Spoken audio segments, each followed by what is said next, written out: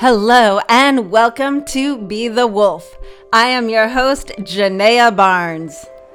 Many people struggle to be the fullest, biggest, truest versions of themselves. They bend to fit into other people's ideals of who and what they should be. They tame their brilliance to avoid judgment and gain approval. A long time ago, people attempted to tame the wilderness of Yellowstone National Park by eradicating predators. Taming the wilderness collapsed the ecosystem. But there's hope. In the mid-90s, 41 wolves were introduced into the park, and with this, the ecosystem replenished itself and flourished. The wolves did nothing but be exactly who they are meant to be and do what they were born to do. So I say to you, be the wolf. Hello, everybody, and welcome to this episode of Be the Wolf.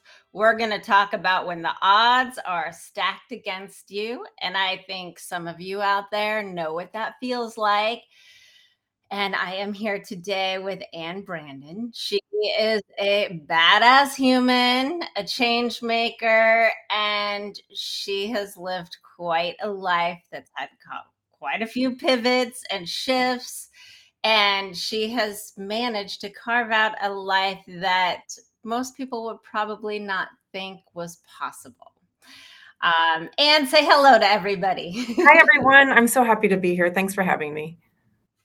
Me too. I'm super excited. So, we talk about when the odds are stacked against us. And I think a lot of people out there are starting to really recognize trauma and the effects that trauma really has in your life. Because I think for generations and generations, you just stuffed it down. You didn't talk about it. I know I did that with my trauma, stuff it down. It never happened. Granted, a lot of my trauma was so big that my mind just made me forget it. But you were diagnosed super young with ADHD, and it was called ADD back then. And which is people are getting diagnosed left and right now, but it wasn't very common when you and I were growing up. And I'll let you tell us a little bit about like the beginnings of your life. When I was born, no. So to the reference to the neurodivergence, which I've learned so much more about it. At first, I thought ADD was just this thing where you can't sit still, you're inattentive, you're a daydreamer, and that is all true. But there are so many more layers to what ADHD is. But the reference that you had is like I was probably 6 or 7 diagnosed, and for girls to be diagnosed is an anomaly in general still today. And so you have to imagine this being in the early 70s, so 73 or 74. And so it was an anomaly, and I guess I was just really bad. It was just very noticeable. And so with we talked about trauma and you talked about ADD, but like the two of those together and the types of like kind of the childhood that I had trauma in it, not necessarily from my parents, but within our family realm, there was trauma. And so I think the coupling of that affected me deeply. But the specific ADD disallowed me to sit still and learn in class in the neurotypical way. And so how that how that really is the impact is that I missed the base learning of things. Like if I miss one formula in math, and I'm not going to be able to like pick it back up, because you're going to need that base level formula, like things like that. So I was just unable to grasp subject matter. I was unable to sit during it. And so I had, special tutoring. So they took you out to the trailer is what we would call it. It was a special trailer outside of school. And then you kind of got taken there and done this one-on-one thing. And when I was able to do it one-on-one, I was able to learn and I guess they call them 504s or whatever the accommodations are now. They didn't really have that except for this trailer. But if you were tagged in the trailer, then you were kind of like tagged as a slow learner or disabled or, not really disabled, but really kind of like a learning disability. And so that follows you. So you're the trailer person in that learning disability realm. And so I thought I was dumb, right? So I didn't understand that there is a neurological difference in the brains of folks with neurodivergency, and that some things soak in and I will hyper focus on it, and some things don't. And I don't know what it is that does or doesn't, or what the mechanism is. But it also is seen as lazy. It's also seen as disassociating. It's also seen as bad behavior, or just, talking a lot, or like, not able to sit in your seat. So there's like all of these labels that you're labeled. And I believed those labels. So, yeah. And I think that's super. I mean, when we were growing up, the trailer or the Yeah, special ed class, yeah. all of those things. And if you were there, I mean, it's so crazy when you're little, you can have such the tiniest thing create this belief. And when you believe it, it comes true. I mean, that's just the fact. If you think that you're dumb, you will hold yourself back unconsciously because you have this belief that you can't do something. It's really interesting before we like dive deeper when we talk about ADHD. Gabor Mate, who is a trauma specialist, his theory, what he believes causes ADHD, is that a child is when they're very, very young, like unable to still like roll over or crawl or anything. When they are so young and there's stress in the home, that they have no other way to escape other than there's no fight. You can't fight, obviously. You're a baby in a crib. You can't run away. You can't hide. You can't do any of those things that we normally instinctually do with stress. So there becomes this dissociation that becomes a coping mechanism when there is any type of stress or uncomfortable feeling. And so his theory is that it basically is a trauma response. And I can say I've worked with quite a few people that have ADHD, and when we go do some of the healing stuff that goes back, I mean, some of it's in the womb, like. That's what I was gonna say. That's what I was gonna say. More likely in my situation, I was given up for adoption, so I'm very much certain that there was stress and anxiety, and this was in the '60s. And if the mother is whatever the mother feels, those chemical reactions flood to the baby. So if the baby's feeling that, they're trapped in the womb, they can't go anywhere. And it makes perfect sense that the coping mechanism would be to like just start darting your focus around anywhere and everywhere to try to escape that feeling. I've always been really interested in nurture versus nature too, right? So how much of it could be genetic? And apparently I was born with the cord wrapped around my neck. Would that be loss of oxygen? Would that create something else? Or, so I feel like there's a lot of possibilities or layers. I think it's really what we're bringing to light, and what is that it's not a laziness. It's not like there's many reasons why someone may have ADHD, right? Yeah, exactly. And it's even when I say like trauma or whatever, trauma can be something so simple. When say it's a moment that you are emotionally overwhelmed. And when you're emotionally overwhelmed, not all of your emotions process, and that anchors into your nervous system as a trauma. It doesn't mean that anybody's parents did anything wrong. I mean, some parents do, of course, but it doesn't necessarily mean that these terrible things have to happen. You could just get lost in a grocery store and you could be so overwhelmed and so scared that creates a major abandonment issue in your life forever because it registers to the nervous system as trauma. So Absolutely. It's when I talk about trauma in this, it's not always like, oh my God, they were Right. beaten constantly Yeah. as a kid, like crazy things like that. I think it's really important that you nuance that out because Yeah. I think a lot of folks are like, well, I am this way because of this thing, but it didn't seem like, they might not like attach to it as this big, child abuse or thing. And what we're saying is just acknowledging the space of that I was overwhelmed with emotions and I had to shut down. So that Yeah. I like the way you nuance that. Absolutely. And so when we're talking about we've got these things stacked against us, so I don't necessarily think ADHD is a bad thing. It just means your brain works differently.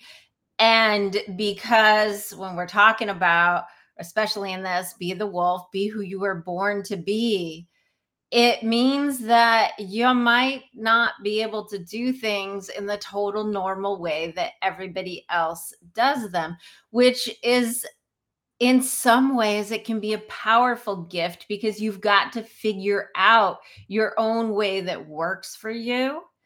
And of course, if you figure it out, it gives you this different kind of self belief and self confidence in yourself that I think people that just go the normal route and do everything that they're supposed to, and there's nothing wrong with that, but you don't end up necessarily with as much self trust when you have success because you went a way that was laid out for you versus having to carve your own path. And that is such a big be the wolf quality, is stepping outside the box of whatever's so-called normal to to really carve your own path and what is right for you.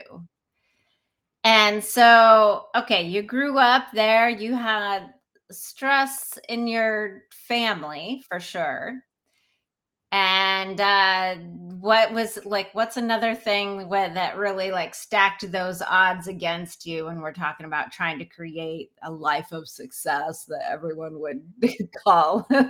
So, full disclosure, um, the trauma, the family issues that were not acknowledged or some unknown. So there was abuse in our home and within our family, but it was unknown to our caregivers. It was unknown to our parents.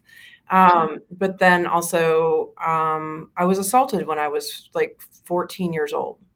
I was sexually assaulted. So I thought, oh my gosh, there's two ways that like if you're introduced to sexuality in a way that very early on and things like that, like there's two routes. Sometimes you drive towards the I would say like the I'm not worthy of anything, so I'm going to like go out and have fun and right and I don't know how to oversimplify that, which was really like I engaged in a lot of activity that was sexual, and or you shut down and you're completely and utterly not connecting to another human in relationships, right? So like these two things. I am also a very fun and adventurous person, but in this situation, I was sexually assaulted at 14. Not because it was my fault, not because like I was sexually promiscuous. It's not with me. Like that actually changed and shifted me and literally shut me down as a person who could have like normal relationships. It was so impactful. It stunted my growth. It stunted my emotional intelligence. It stunted everything within me. And so I never sat still with that. I never sat still and acknowledged that space before. I was just like, I've got to just keep going. I got to keep moving, right? And so, your self-worth, I mean, 14, you're such an age that is just so imperative to your development. So very much stunted. So I've got the ADD, and then like I got the ADD, and I'm not dealing with it at all. I don't have the emotional intelligence too, but I'm not dealing with it at all. And then I was assaulted again at 19. And so these particular layers really shaped like my interactions with folks in those spaces. I'm sure if anyone fully interacted me with, they're like, you're a psycho. And I'm saying that because I just wasn't able to connect with people, right? mean, I'm saying that not like that sexual assault survivors are psycho. Like I just was completely shut down as a human being. So I just want to be really clear as a survivor that does not mean that, but how it played out in me.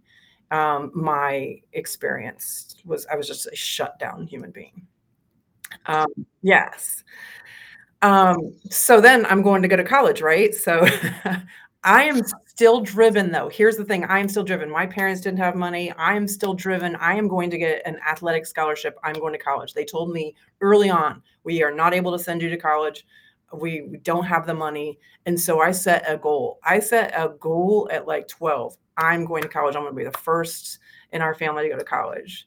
And I did. I got the athletic scholarship. So throughout that, through all of the, things, I did not do standardized testing well. I got like an ACT, like a 15 on my ACT. Like that's how you got in back then. Like I couldn't take standardized tests because I couldn't sit still that long, but I still got a scholarship to go to college. So even though I'm like kind of emotionally shut down, I still had this drive. I was driven to prove people like I am not like I'm an angry young woman, but I'm going to show you what I can do because people expected me to fail. And so I did. I got an athletic scholarship, but I just did not have the emotional intelligence, nor the diligence, nor the accommodations that I needed when I went to college. And so I was done within a year. I mean, I was out. So like the goal was to make it there, but I didn't know what to do after that. Like, Right. And that's such a big thing. It's like we have this is why purpose is so important because the brain needs a problem to solve. And so the problem has to be not solvable. It has to be a goal that you could never like get to. So your brain is always working towards it. Your brain's always going to try to like figure it out. And once you got to that place, you reached that end goal, then it was like, now what? And think this happens to a lot of people. They like work so hard and make partner, and then they get there and they're like, oh my gosh, I'm miserable. And part of it is because they don't have something that they're working towards anymore. And so, okay, so you were done with college within a year. And then I went back home to my hometown, went to a frat party and met my future husband, future ex-husband, but future husband. um, Superb human being. This person set me on the right track because I was not well. I wasn't well. Um, Everything was culminating. I know that this person saw in me this person that I can be and have become, but wasn't there yet. So, but there was a really great bond and a really kind person in my former partner, my ex-husband. And so that did shift me. I think that meeting that one person, and I'm not saying that that person can save someone or that we're looking for someone to save us, but like that shifted me. And we were dating for a year, and then we became pregnant. So we were going to be parents at 21 years old, right? wow. So again, another moment that shifted me towards I have to like be a responsible human being. And all of these wonderful things came together. Like he was at college, then we moved to Mississippi to be near his parents so he could get his grad degree. I worked, we raised our son, the grandparents, his parents helped us. Like it was just this whole altering of my life where I never thought that I was going to be in this space. Had I stayed in my hometown, my luck would be like, I get to work at a factory. Like that was the best job. That was the alternative and nothing wrong with the factory work. It pays a lot of money. It's just, that is the best option in my hometown. So, or one of the best for my qualifications. So very much just developed this like steady, like I am worthy. I'm now a mother. I now need to think of more than just myself. So I think it kind of shifted and my emotional intelligence has grown. Like I grew as a human being. But then it all exploded because I totally self-sabotaged it. Okay, before we get there, I want to just say a couple of points that are really important for the people listening. When you have one person that believes in you, it can make the biggest difference in your life. And especially if you're somebody that has trouble connecting with other people. From my past trauma and stuff, I was real good at putting on the face of connecting, but I had these big cylinder blocks between us. I was a bartender for a long time. I had that wall. That wall there, it made it safe, right, to connect. Um, but the piece there is having that person that believes in you, and you can start to see yourself through somebody else's eyes is such a huge piece in the journey to coming back to your self-worth. And then I just also want to point out, now you had another goal. So you had a child to take care of. So there became that goal with that problem for the brain to solve. Okay. And like so many people, you self-sabotaged. Yes, because I hadn't looked at all. I mean, I hadn't been still enough, that it's going to come out.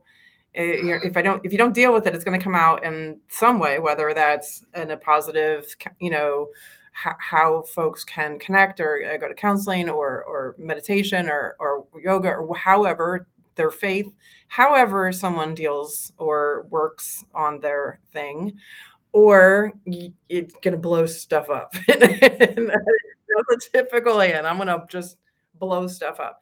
And basically that meant that I just did not believe that I deserved this beautiful home, this child that was, thriving, or this nice, kind husband. I don't deserve any of these things. And so, yeah, definitely going to like blow that up. I will say that I did not look back and think that was the wrong move. How I did it was very inauthentic and harmful and hurtful to people. Okay. But that I never looked back and thought I should have stayed there. I just didn't have the capacity to be like, I'm not happy. I need something different. I don't know why. Went to the counseling, but I was already out. So I was already out. So this was really the launch of, I'm going to go, like, this is the 90s. I have no degree. I'm going to, shared parenting. My former husband was the sole custody person. I was like, they've got money. He's got money. He's going to be okay. I'm here in parenting still. And I just think the best place is because I'm making $14 an hour. So like, I don't even know how I'm going to feed my kids. So like, I'm like, this is the best thing. Let's do this in an amicable way. And we really did the best, really good job of co-parenting after that. So I very much realized that I cannot create a volatile space and expect my child to be healthy or I needed peace. I couldn't have volatile, dramatic, divorce or not have peace with that. And so that's where the growth began. But I began launching kind of like these career things that were like, hey, I started in accounting. Why can't I do accounting in like at a newspaper? Okay. So I got an accounting job in a newspaper and I was like, okay, I'm cool. And then I was like, hey, this advertising department is super fun. I think I could do advertising for a newspaper. And I would go down and hang out with all the people in advertising, and that trainee job opens up where you're basically like the admin person who kind of like collects all the ads and does this thing. And so I'm like, oh my God, I love this. And then all of a sudden I'm like, I could do this like in direct sales. I could totally do this. And then this was with the Louisville Courier Journal, and my former husband had gotten remarried, and he got a job in Cincinnati, and I was like, hey, we're all going together. Like, I'm coming with, living with y'all, but I'm coming with, and got a job at the Cincinnati Enquirer as a sales rep. So all of a sudden I went from $14 an hour to somewhat of a livable wage, right? I moved to there like 2000. I can't remember. Like, yeah, 98. So like, I always had this, like, I can do that thing. And all of these jobs required a 4-year degree. all of them. Again, what I'm seeing in you is this like decision. Hey, I could do that. I want to do that. So I'm going to do that. So this belief that was there a belief that you could do it? I Oh, mean, that's what I absolutely. hear. Yeah. Oh, 100% I can do this because how I learn is by watching and doing. And I have this super high level of work. When I say work ethic, that doesn't mean that I'm just such a hard worker and I deserve this. It just means that I can see patterns. I can use this neurodivergence, and once I get it, I'm going to hyper focus on it and be the best. And it's sales, so I'm somewhat charming. No, you're not. I mean, Just sales, a little advertising. bit. Yeah, and it was fun, like, you get free concert tickets, you get to go to games, and that was, like, my fun it was a fun job, and I have to sit still in an office for 8 hours. So I needed something that kind of, like, worked with my neurodivergence, worked with that ADD. I'm out driving around, I'm going to different clients, so it fit. It fit, and then I got a job at a TV station, and this was a huge bump in salary. And within 4 years of my divorce, making 13 some dollars an hour, or no, I don't even know if it was that, like $14 an hour, to I'm going to make six figures this year. And I'm like, I have made it. So when you work at a TV station, you're selling ads, you have made it, like, in this space. And it was like the top TV station in Cincinnati. And I was like, oh, this is going to be fantastic.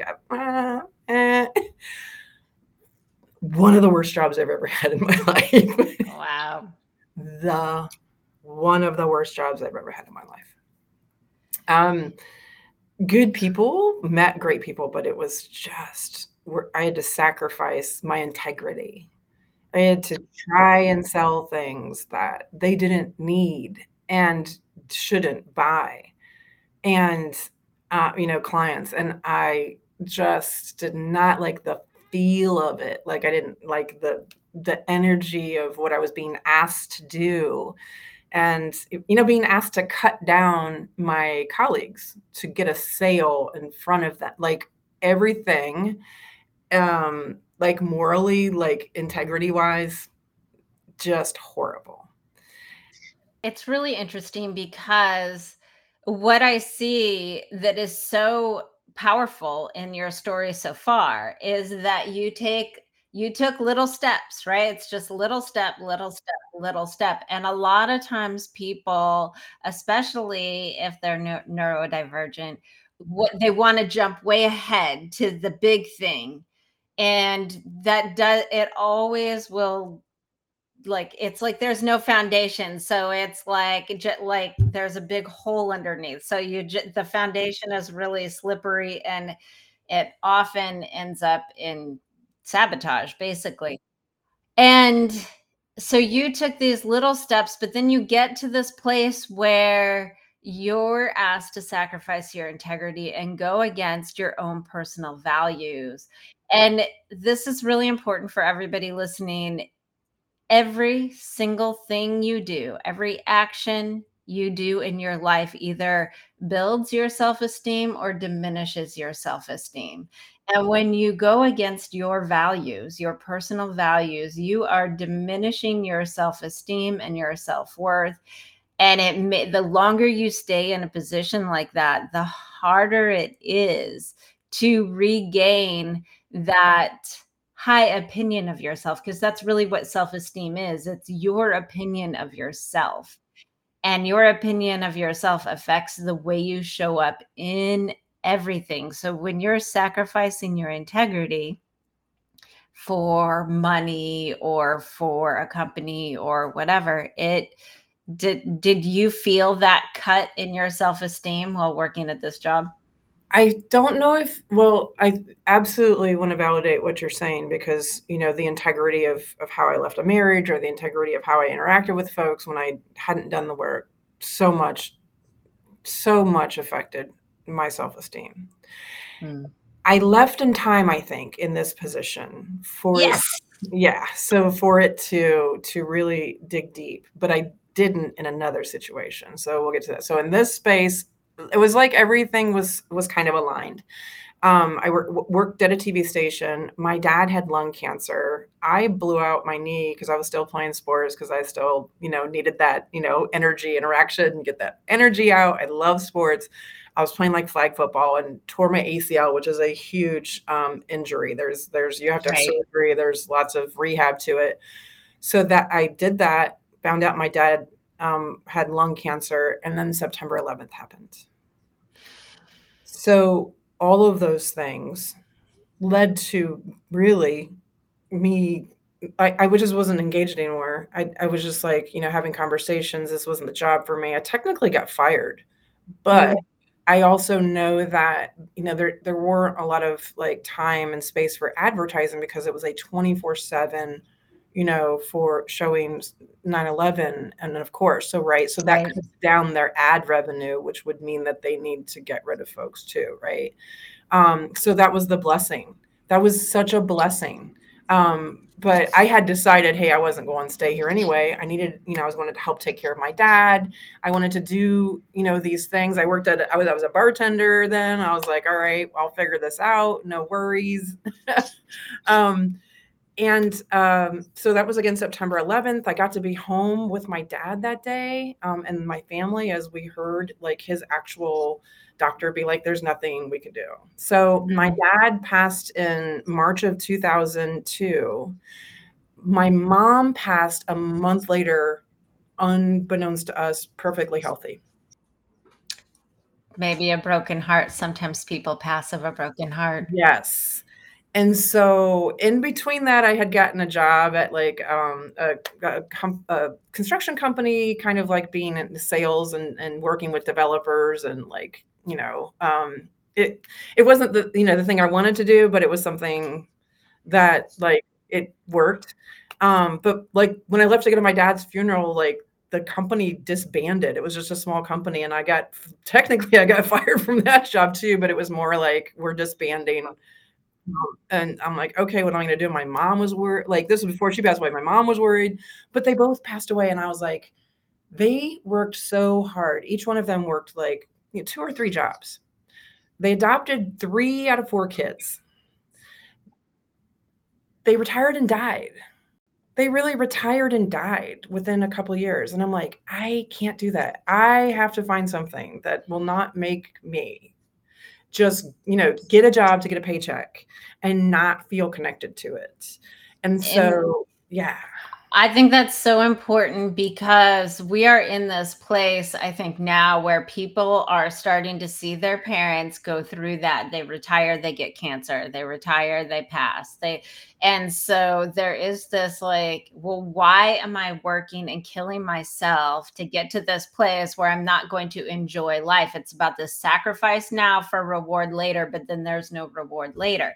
So you switched your thinking and you started looking for something you wanted to do. Um, yeah, let's get to the good Yeah, stuff. this is it. So I was like, all right, I don't know what it is, but I definitely want to do this, like helping people. Now, folks, it sounds so naive because like I just want to help people, right? And that's true. I did. I just wanted to be in a field that like I'm connected to the values, I'm connected to the mission. I've always been a helper. And so, that's where my friends were like, "You've lost your mind. You could go back into advertising. Like, you could go get the money. What are you doing? You're grieving. You're not thinking right. You're, and you don't even have a degree. How are you going to work in nonprofit? How are you going to work in this helping field if you like, how are you going to get in? Like, you don't just walk in." And I was like, yeah, you do. Yes, And I you do.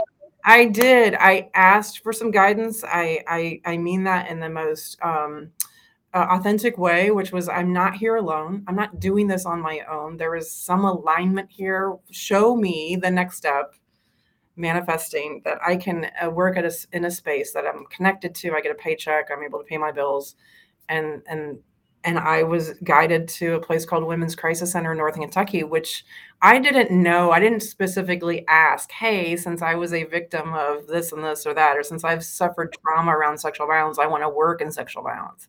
It was just this like little newspaper ad. It was probably like a paragraph that I just followed up with. And I begged the person for an interview. I called and they're like, oh, we've got a lot of applicants already, blah, blah. And I was like, no, just get me in. Just get me an interview.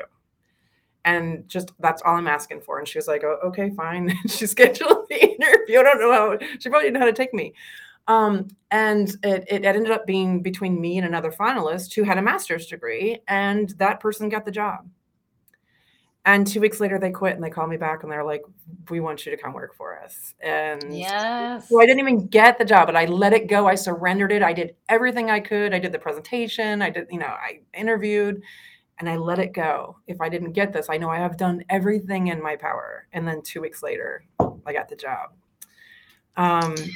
And that's so huge because one, you did your absolute best. So many people are like, don't put in the full effort to get something. And then they're super disappointed when they don't get it because they're really disappointed in themselves because they didn't do the prep work. They didn't fight for it. They didn't do. And so what happens is they get so disappointed because they didn't do their best. But when you do your best, it's so much easier to let it go and surrender. And I'm going to add to that if you don't mind. Yes. Even if you didn't do your best or what you think your best was, it really was your best at that time. Does that make sense? Mm-hmm. Like, yeah, I could have done this and that, but for some reason, something stopped them from whatever the best is, which technically is their best. It wasn't meant for that because there are so many spaces that I was like, this is what I want. I want to work here. And I would get to the final interview and I didn't get the job and then find out it was awful. Like it was an awful space. So I want to add to that, but you're right as far as not being prepared and aligned when everything kind of like comes to fruition. But my best is whatever I can deliver at that time. Yeah. And I think that, but you're right. Like parsing that out and nuancing that out is important. I worked there for 14 years, and here's the most fabulous piece of this work, I think, is that I was at the right time in the right place, and there was a huge research like study that our state got funded to do on bystander intervention. It's called Green Dot.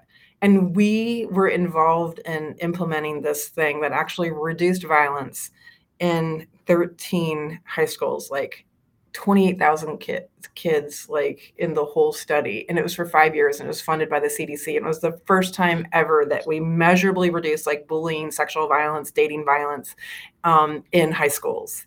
And so just being in this space of the research project and being able to do the groundwork to implement the plan from the CDC and all of our researchers and, I mean, there were so many integral people. You're not going to find me in all of that research, but I learned how to do the work as if I would have been in a graduate level course or even a PhD in this space. So I absorbed all of the content that that folks shared with me, researchers, and they shared with us like the whole picture. And so I was able to absorb that and now implement it in my work today.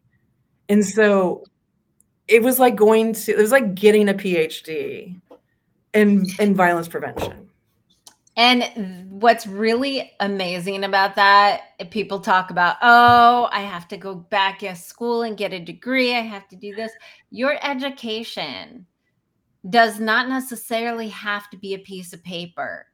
And I think what that piece of paper does for a lot of people is it bypasses the need for self-belief. Oh, this piece of paper, therefore I have it. So therefore, if I don't believe in myself, that's okay. But when you believe in yourself and you're doing the work and you're learning everything you need to learn and you're absorbing it and you're truly passionate about something, you want to keep learning about it. And that's the thing. And that's what I hear is you were passionate about this And it really, you got to do the helping people. You were super passionate, and you get to take that knowledge and bring it forth into the work that you're doing Yeah. today. Yep. So, where are you today? So, I was again really lucky and I was like, "Hey, I'm loving this work, but like I'm getting to an age where I like probably need to be thinking about when I might retire." And again, loving the experience, I need to look for something that might give, make me a little bit more stable in my retirement. Because it's still nonprofit. So I was able to go to the next level and really I was like, here's what I want. I want to work from home, but I also want to stay in the field that I'm at. And I think it'd be cool to travel around and teach people how to do this work in violence prevention and sexual violence prevention and this thing. And so I got a job at a state coalition. And again, all of this job, again, I applied the first time, didn't get it. And then it came back around like 4 months later. So I worked at a state coalition as a director of prevention for an entire state. So I was able to work with many partners in Ohio, many colleges, many nonprofits, and really like trying to strategize and facilitate like this larger picture of how we can do this work well to reduce harm in there. Now, again, it came about. It was a work from home job before COVID. But what I didn't think about and what I suffered with was my inability to set healthy boundaries for work. My inability to recognize situations that were not authentic, that could be harmful for other folks in the field. I will tell you, nonprofits are great. I was lucky to be at some great nonprofits, but they can also churn and burn folks, which is low pay, not a lot of health benefits. Not in this case. I actually was paid very well to do this work, but I just didn't have the ability to set a healthy boundary of shutting work down. I know I mentioned also that I'm the mother of someone who struggled with drug addiction, and family members who struggle with drug addiction. So there's got these dueling like crisis type of work and just unable to shut it down. And then when COVID hit, it was just a compilation of things that like, although I was able to take my skill sets and bring it into a larger space, I did get into a space, I was not okay. I was not okay. There's nothing wrong with this organization. All I'm saying is like, I was not okay. Everything came to a head. And I think that COVID just was the horrible icing on the cake. So I don't want to like say that that was not horrible, but that was just the tempest to like, and I got the first time in my life where I really had to sit in my stuff and be like, I am sitting still in this. I can't move around. I can't go see people. I can't make myself busy. I can't like do this. Like everything hit. And so I had to quit my job. I was getting help. I was working with a coach. I was also working with a counselor. Um, and my coach, who was also a clinician, her name is Elizabeth Joy. She's awesome too. A lot like you all both have these same. She said, I see in you right now where if you do not like I just see like you might want to check in with your doctor. She could see that I was not well.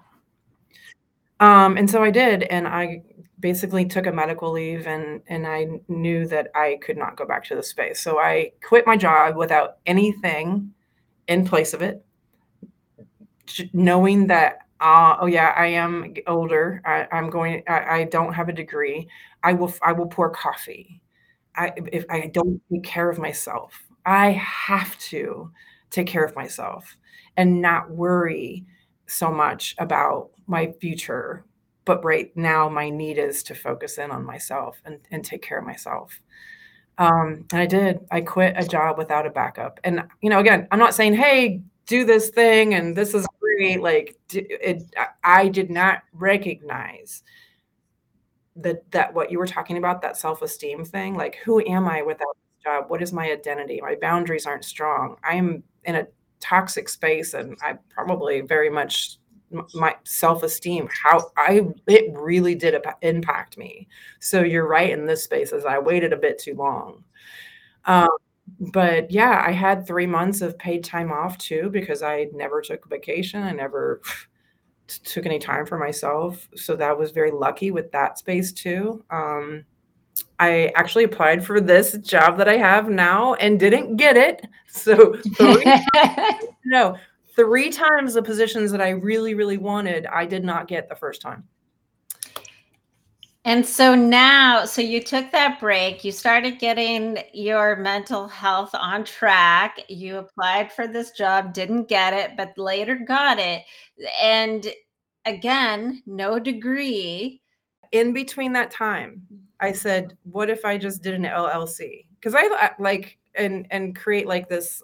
I know that I could do consulting for like sexual violence prevention and dating violence prevention, primary prevention on college campuses or with nonprofits. But I was also like, I'm a card reader. Like I was like, okay, I can just use this skill set too, just to pay my bills if I don't know what that is. Like, I don't know.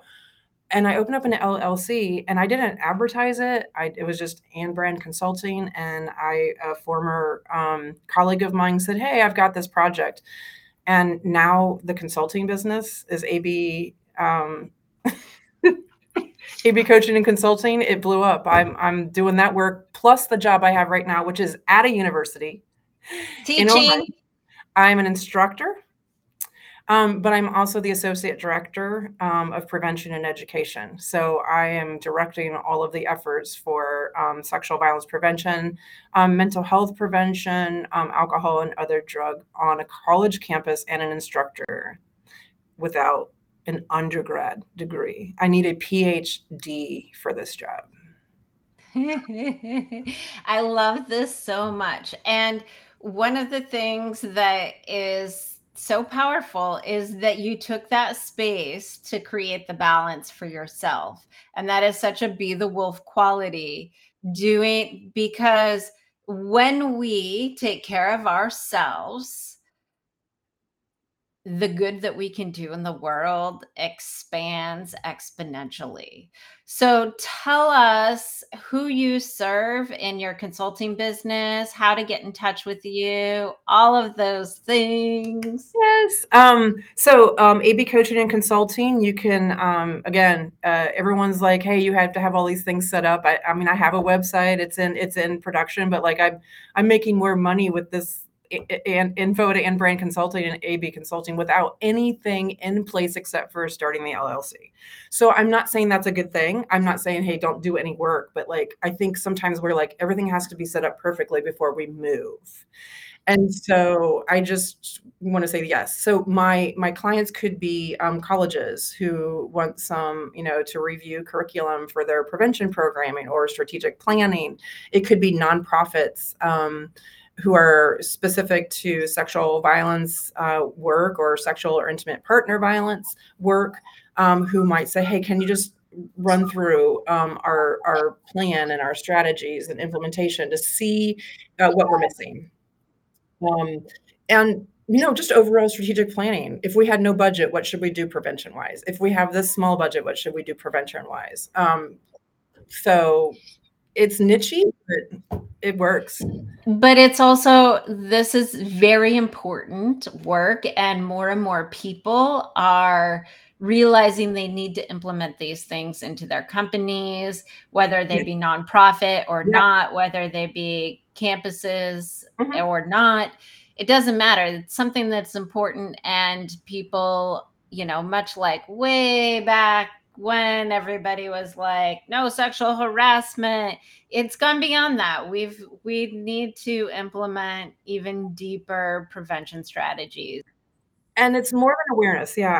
It's more than awareness. It's very proactive, pro-social norming, which means that if we bring everybody into this and we're not just focused on the people who might harm or the people who are getting harmed, what about all of us that are watching situations that we could possibly stop the harm? And so even in harassment, even with businesses, even with this space of how do we do this in a way that everyone is taking a piece of it and believes that this more equitable space is we're going to be more creative when there's less harm. We're going to be, able to do our work so much better.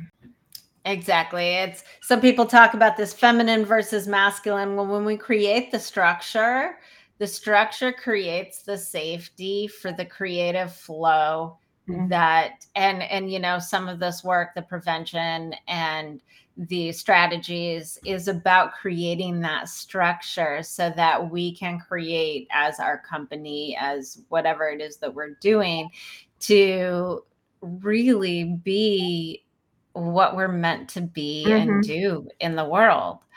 Awesome. So they can reach you at info@andbranding. Oh, and brand. And brand consulting.com. And to speak to your point too, it's like sometimes you just have to take the leap. And if you're waiting till everything is perfect, you could be there for 20 years because nothing is ever, there's no such thing as perfect. So just take the leap. Yeah. And speaking of taking the leap, if you are ready to find true fulfillment and you are ready to take a leap and get out of your current situation, overcome things like boundaries and finding your own personal balance so that you can be the best you can be in a job that's actually meaningful to you, reach out to me. Let's have a conversation. You can go to bookacallwithjanea.com. bookacallwithjanea.com. That's GENEA.com. And I look forward to helping you reach your true fulfillment and become who you were born to be. And thank you so much for sharing your story, your wisdom, and your wonderful spirit with us today. Thank you so much for having me. I had just a wonderful time. And I just need to add that piece that you gave me when we talked earlier about jumping around. I just need to know, I need to book a call with you just because you gave me a 10-second tidbit that shifted me a month ago. I was like, I never thought of that. So I'm like, if you can do that in 10 seconds, I can't even imagine. It's pretty incredible. My greatest joy is watching my clients become everything that they truly are. And when you said earlier about, we do the best that we can in the moment that we have, we do the best that we can with the resources that we have. And we're doing that all of the time. And we all have a plethora of resources. We have so much more, but we can't access them at all of the times. And when you can access all of your resources all of the time, that's when you become the most magical human being. Yeah. We're going to make magic. We really are. Right. I believe that. But it's when you become the wolf. It's when you really become who you're born to be. Okay. All right. So thank you again, everybody. We will see you next time on Be the Wolf. Thank you for listening to this episode of Be the Wolf. Please take a moment to rate, share, and follow this podcast so that together we can inspire others to be the wolf.